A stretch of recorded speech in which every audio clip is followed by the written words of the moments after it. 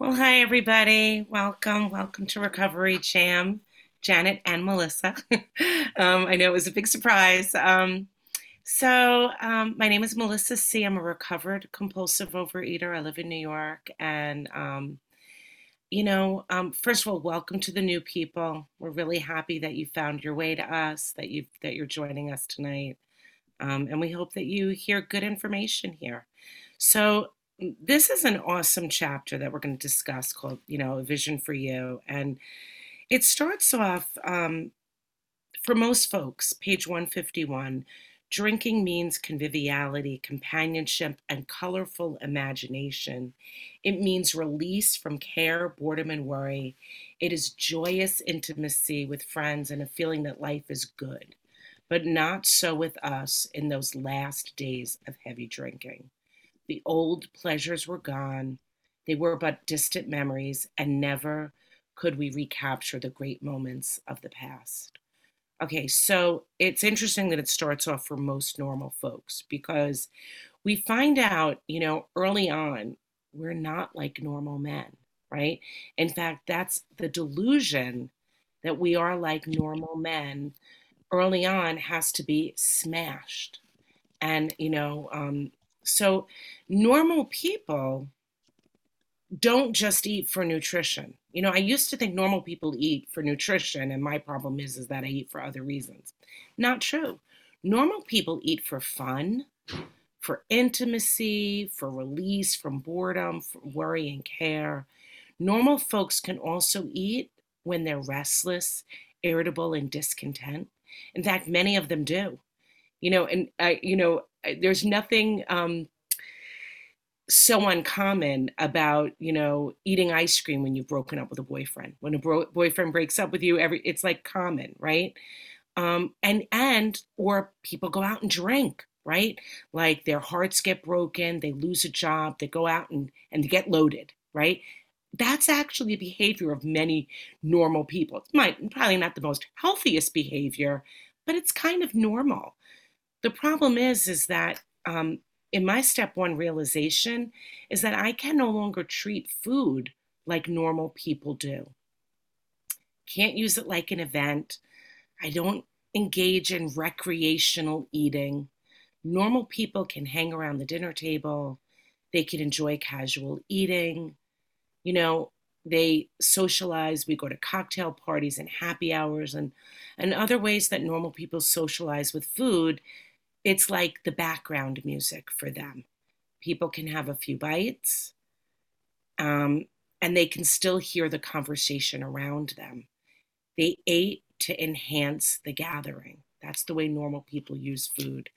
But when I engaged in casual eating, the background music of the food, it gets so loud that it's the only thing I hear. I don't hear the conversations around me. I can't even attend to the conversations around me. All I could hear was the chatter in my brain about the food. And yes, it was then a sad realization, right? That eating socially, spontaneous eating for me, was no longer going to be something I could do. And it wasn't because some sponsor told me I couldn't do it, but because I had conceded to my innermost self that I had crossed a line and that there was nothing social anymore about my eating.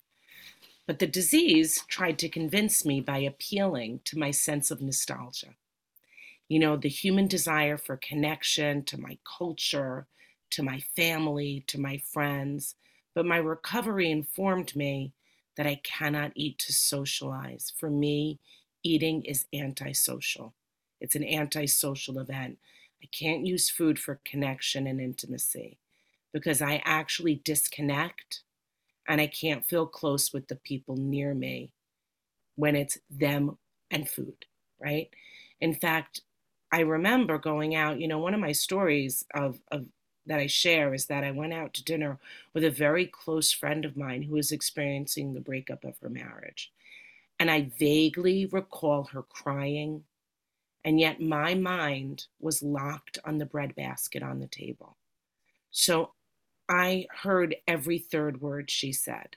I had a piece of the bread, um, which was not part of my food plan, which wasn't what I could eat safely. And my mind locked in on it. And all I kept thinking was, will she notice if I eat another piece? She's so upset, she won't notice. Like, that's all I heard. And then I remember thinking, ooh, she's so upset, she's probably going to want dessert. And that is antisocial, to be sitting with somebody who you love and care about, hearing about her crumbling marriage, but food is the master. And so it blots out my ability to connect, and it blots out my ability to care. So then how do I connect then? Right? That's really what this chapter is. If I can't use food, if I can't use alcohol, if I can't use a substance, how do I connect and what's to become of me? And so I think this chapter could really be called, okay, now what am I supposed to do? Like, now what? And page 152, paragraph 1 says, yes, I'm willing, but am I can be consigned to a life where I shall be stupid, boring, and glum, like some righteous people I see? I know I must get along without liquor, but how can I? Have you a sufficient substitute? And so, yeah, it's often we think early on that life without food and alcohol is going to be dull. And we're afraid that we're going to be stupid and boring and glum without all that stuff. Um, for me, I remember feeling like, how was I going to fit in with the other, like, cool New York suburban moms that got together and drank wine? Like, that's what everybody seemed to do: drink wine and eat salsa and chips. And like, how am I going to fit in with people?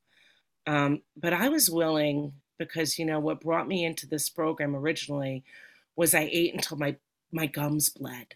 Right? I ate until my mouth bled, and there was nothing cool about eating that way. There was nothing social and fun about eating that way. Um, I worked the steps, and what we find, there is a sufficient substitute. In fact, it's even better. We get a spiritual awakening.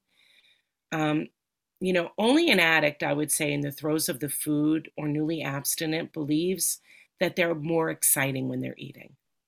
Like, that's a lie. There's nothing that was fun and exciting about the way that I ate. How exciting is life when you're laying on the couch, for me, or sitting in my car eating alone, you know, looking outside the window, always like at what the rest of the world was doing. So, what was to become my substitute? A relationship with God. That's really what this is all. This is all about forming a relationship with God. Page 152, paragraph 2, it says, yes, there is a substitute, and it's vastly more than that. We get more than just a mere substitute. It's a fellowship in Alcoholics Anonymous. And there you will find release from care, boredom, and worry. Life will mean something at last. So, what do we get? We get lives with meaning and purpose. And I say, like, I got meaning, purpose, and a mission. I got assigned a mission. I came to OA originally not because I was bored or worried or thought that I lacked imagination. I didn't think that my life was lacking meaning or purpose. I came simply, for me, because I was fat and miserable, and I knew I needed something, and yet I couldn't do what I knew I needed to do. I knew I needed to do something, and yet I didn't have the power to do it. And truly, I didn't think that I was living an unsatisfactory life. I didn't think that was even my problem.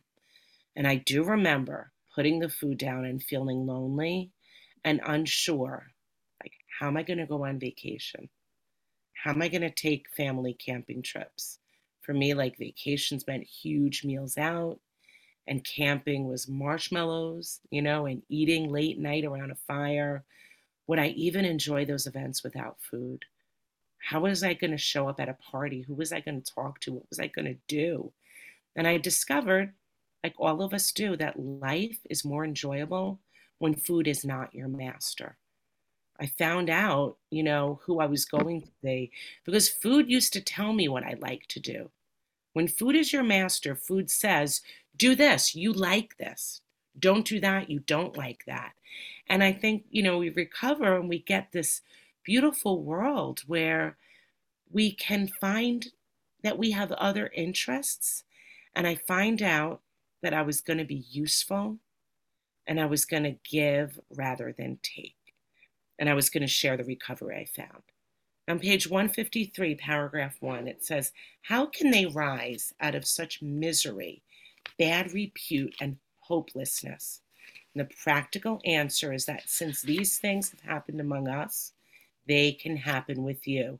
Should you wish them above all else and be willing to make use of our experience, we are sure that they will come. The age of miracles is still with us. And I just love that, right? So we have miracles are not something like old past, something you read about in the Bible only, but we actually experience miracles right here and now. And how do we know that? Our own recovery proves that, right? If I asked people to like raise their virtual hand if you have experienced a miracle, yeah, it's like it's among us right here and now. Our own recovery proves that. I say I'm a walking, breathing miracle. I really and truly feel this deep down in my heart, and it's available for anyone. But there's two conditions. One, you must wish them above all else, meaning you have to want this and put it at the front of your life. And you have to use the experience of others. You have to follow directions and examples, which is why we don't water down our course of action, which is why we don't negotiate directions that work. We don't make them easier and we don't cut corners. The recovery that I found that I've been given, freedom from the food and from my broken thinking, relieved of obesity. I've let go of more than 160 pounds and I've lived in a healthy body and a healthy mind for years now. And today, if a friend talks to me about an issue that they're having, I can hear them, even if there's bread on the table, even if they decide to order dessert. Food doesn't own me. I go camping with my family. I enjoy I enjoy singing around the campfire now. I go to water parks. I have more energy and enthusiasm at 53 years of age than I've ever had because I've experienced a miracle. And what is a miracle? It's an act of God. And that's what this is all about. The 12 steps are a set of directions that create a miracle. And it's an invitation for God to enter our lives and change us entirely. It's a complete willingness to transform. And I've witnessed this in my own life and in the lives of so many others. In fact, helping others to experience this miracle is now our mission. That's our job. A vision for you is a direction for how to live now, which is we live the rest of our lives helping others get well. That's the vision. Bottom of page 153 to the top of page 154, right? You could read the whole thing, right? Bottom of page 153 talks about one of our, so that the best way of treating you to a glimpse of your future will be to describe the growth of this fellowship among us, how it is that we carry this message. And they give a brief account, right? Where a business man, right? It's Bill. He comes to a city and his business dealings, not so well. In fact, his trip came off terribly, badly. Had he been successful in his enterprise, he would have been set on his feet financially, which at the time seemed vitally important. So at the time, to him, human perspective, his goals and desires seemed of the utmost importance.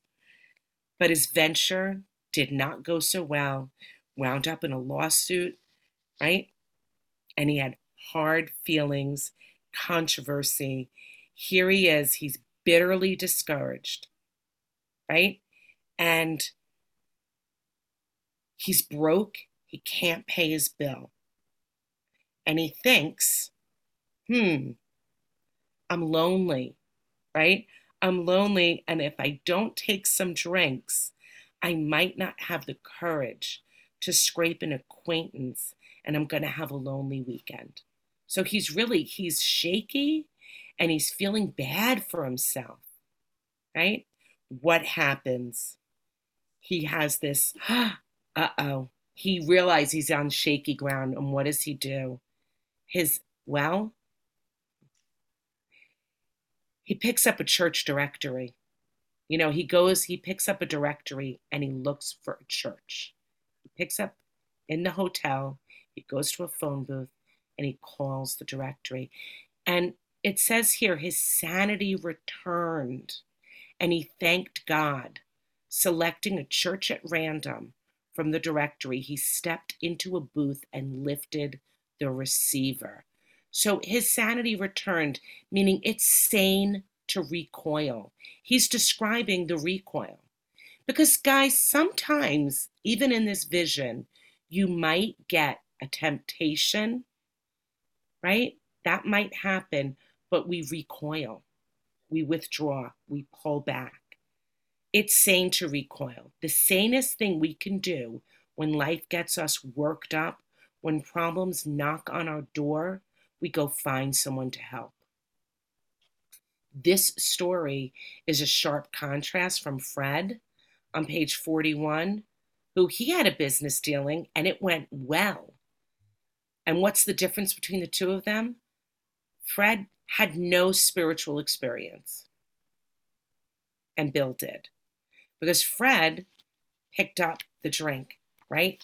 And we know it didn't go so well for him. But Bill remained sober. And actually, here as it is, it turned out to be a wonderful thing that his business dealings didn't go so well that day. Because in his despair, he reached out, and wound up as a result meeting Dr. Bob. And to me, I love this. This is evidence that I don't really know what's best for me, right? In fact, I found out my story is what really brought me in earnest to surrender was I started having debilitating panic attacks, which I thought were the worst thing in the world, right? Never mind being over 300 pounds, that was pretty bad. But I reached a point where I always thought myself smart and I always could rely on my brain. I always felt like my thinking was sharp. My thinking was sharp. But I reached a point where I got horrific panic attacks and I was terrified. It scared me because I thought, oh my God, I can't even think straight anymore. And what I found out is that it forced me to finally admit that I was in trouble. And it was a gift. Just like Bill's business dealings going poorly turned out to be a gift, I actually have come to discover morbid obesity and panic attacks was the beautiful gift because it forced me into needing God in a way that I didn't need God before, or I didn't think I did. And now I've got a relationship with God, which I don't know. I don't know that I would have found. I don't know that I would have felt the necessity if not this disease. So I don't know what's best for me. That's part of my vision too, that I don't know what's in my own best interest.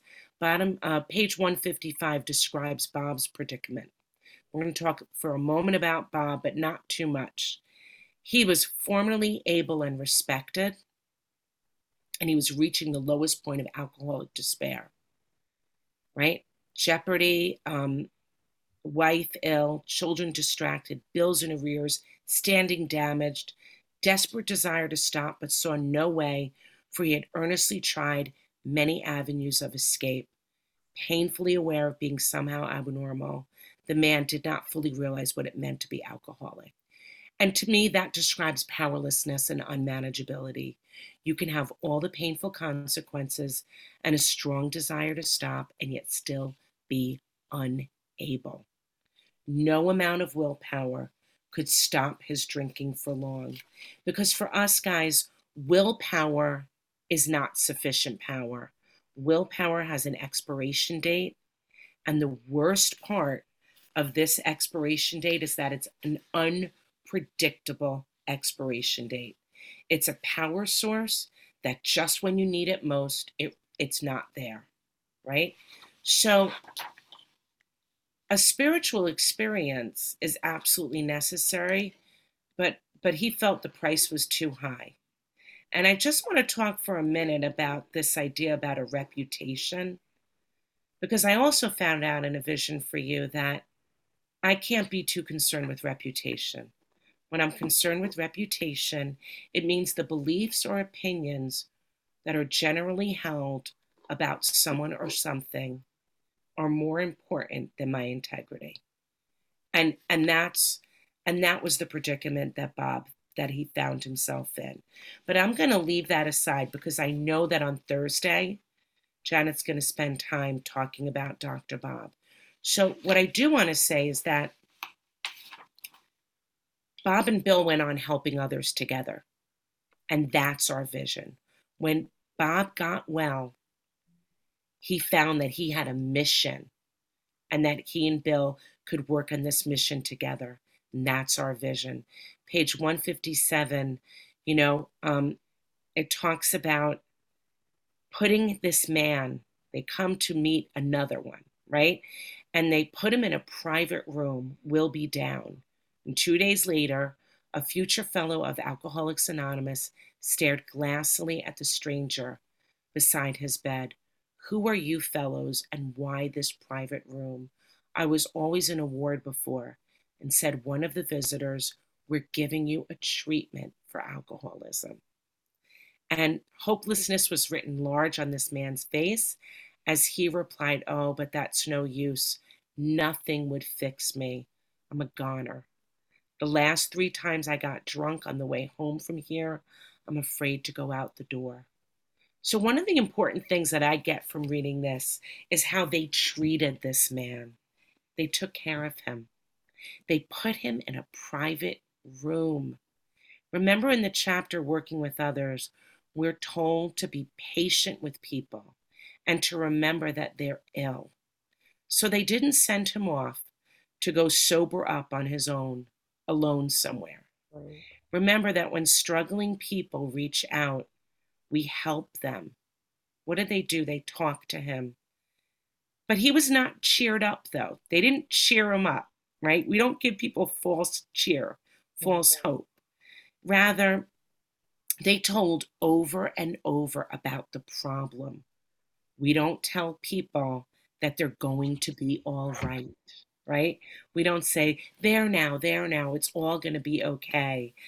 And directions for how we carry the message is clear, that we emphasize the hopelessness and the mental twist. This is where people begin to identify. They hear themselves in the stories of torment. He identified and said, yes, that's me, the very image. You fellows know your stuff all right, but I don't see what good it'll do. You fellows are somebody. I was once, but I'm a nobody now. From what you tell me, I know more than ever. I can't stop. And what did they do? At this, the visitors burst out laughing, and the guy was, I think he was like offended, like, what are you laughing about? Damn little to laugh about. And I think, why were they laughing? Well, partly because this guy is seeing them now as somebodies, which is pretty ironic, right? But I think they're also happy because they can hear that he's taken a step one. And the admission of powerlessness is a starting point. Until that happens, nothing can happen, right? People have to reach that moment. So I know for myself, when I hear somebody and I speak to them and they sound desperate, I am happy. Not because I'm a sadist. It's not like I want to hear people suffering, but because I know, now they might be ready. Now they might really be ready. And so it says that, he, this guy It talks about him praying to God on hangover mornings, swearing that he would never touch another drop, but by 9 o'clock, boiled as an owl. And the next day, he found the prospect more receptive. He'd been thinking it over. And maybe you're right, he said. God ought to be able to do anything. And then he added, he sure didn't do much for me when I was trying to fix this booze racket alone. And on the third day, the lawyer gave his life to the care and direction of his creator and said he was perfectly willing to do anything necessary. So, um, yes, he realized he couldn't do this alone, and he quickly went from steps 1, 2, and 3, and we're told he never drank again. Um, Page 161, paragraph 2, being wrecked in the same vessel, being restored and united under one God, with hearts and minds attuned to the welfare of others. The things which matter so much to some people no longer signify much to them. How could they? This paragraph clearly defines what it means to have a spiritual awakening. Our minds and our hearts are focused on the welfare of others. That's what it means to have an awakening. The things that used to interest me, the things that used to fulfill me and make me feel excited, they're not the same anymore. And it's something that sets me apart from other people as well. So, yes, normal people can eat socially, but normal people, although it's wonderful, lots of normal people choose to help other people, normal people don't have to help others in order to survive. My survival depends on that. That's part of my vision. And I see this today as the greatest gift that I could have ever received. I cannot draw closer to others today by breaking bread together. For me, remember I said that eating is not social for me, right? But I undoubtedly draw closer to others by being of service. I feel much closer to other human beings now than I ever did before. And I don't need food to lubricate that, to make that, to get that happening. Page 162, paragraph 3, it says, thus we grow, and so can you, though you be but one man with this book in your hand. We believe and hope it contains all you will need to begin. We know what you're thinking. You are saying to yourself, I'm jittery and alone. I couldn't do that. But you can. You forget that you have just now tapped a source of power much greater than yourself. To duplicate with such backing, what we have accomplished is only a matter of willingness, patience, and labor. So, what is it that we're afraid that we can't do on our own? Help other people get well and recover. And that's absolutely true. But we've tapped into a source of power that's much greater than us. So we're not doing it alone. And in fact, any time before we're going to speak, before I'm going to carry the message, before my hope is my prayer, right? Because I know that I need God in this equation, is that you tell me who I'm supposed to help. You give me the words for those people. You show me, right? And that it's a matter of willingness, patience, and labor. So, jittery, nervous, and unable to relax. When I'm jittery, I would say when I'm jittery, it's because I'm consumed with the future and with myself. Feeling jittery and alone, isolated in his sobriety. And I felt this way both in the food and out of the food. But if I live in agreement with my primary purpose, which is to carry the message to the still sick and suffering, then I don't need to feel jittery and alone. I know that when I'm afraid, I need only to turn towards my Creator, and I'm comforted. I get all the strength that I need. We get all the strength that we need. On page 164, still you may say, I will not have the benefit of contact with you who write this book. We cannot be so sure. God will determine that. So you must remember that your real reliance is always upon Him. He will show you how to create the fellowship you crave. Yes, I love this. God determines who comes in my life and who leaves my life. And ultimately, my reliance is always on God. People are people. I need fellowship, but God provides me with the fellowship that I crave. I found that no matter what problems I've experienced, God always puts people in my life who help me through these hard times. And God also provides me with the people who I can pass my experience on to. And how has this happened?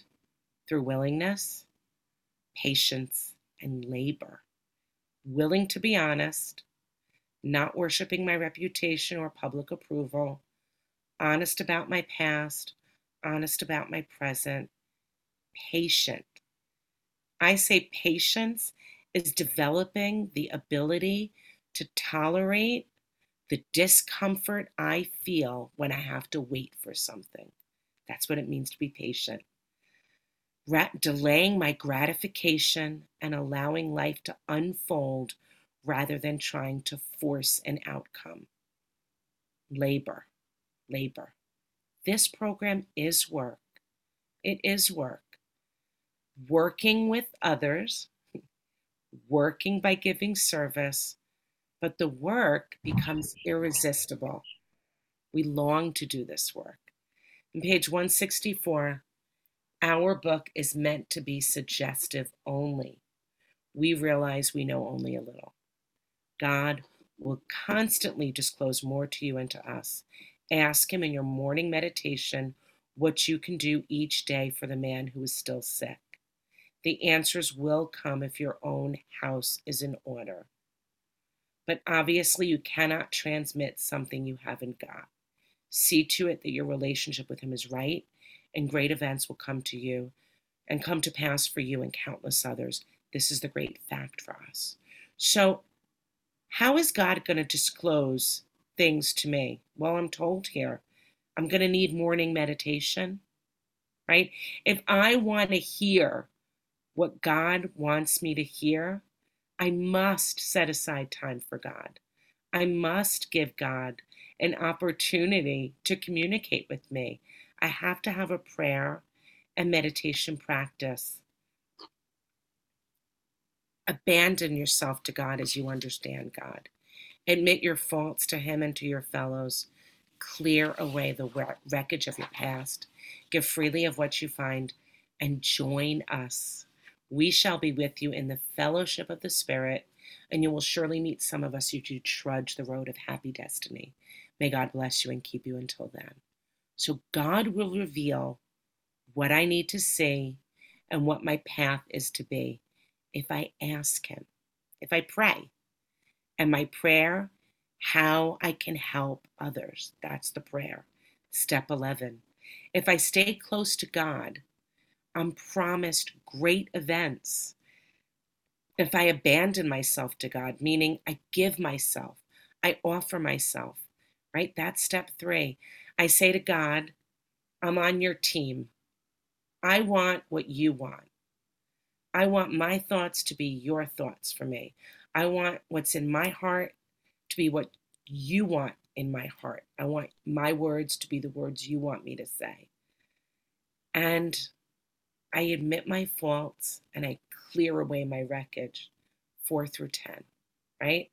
And I give freely, step 12. This is the path so I can trudge the road of happy destiny. And the word trudging means deliberate, slow, steady. It's not skipping and it's not dancing, right? It's not a sprint.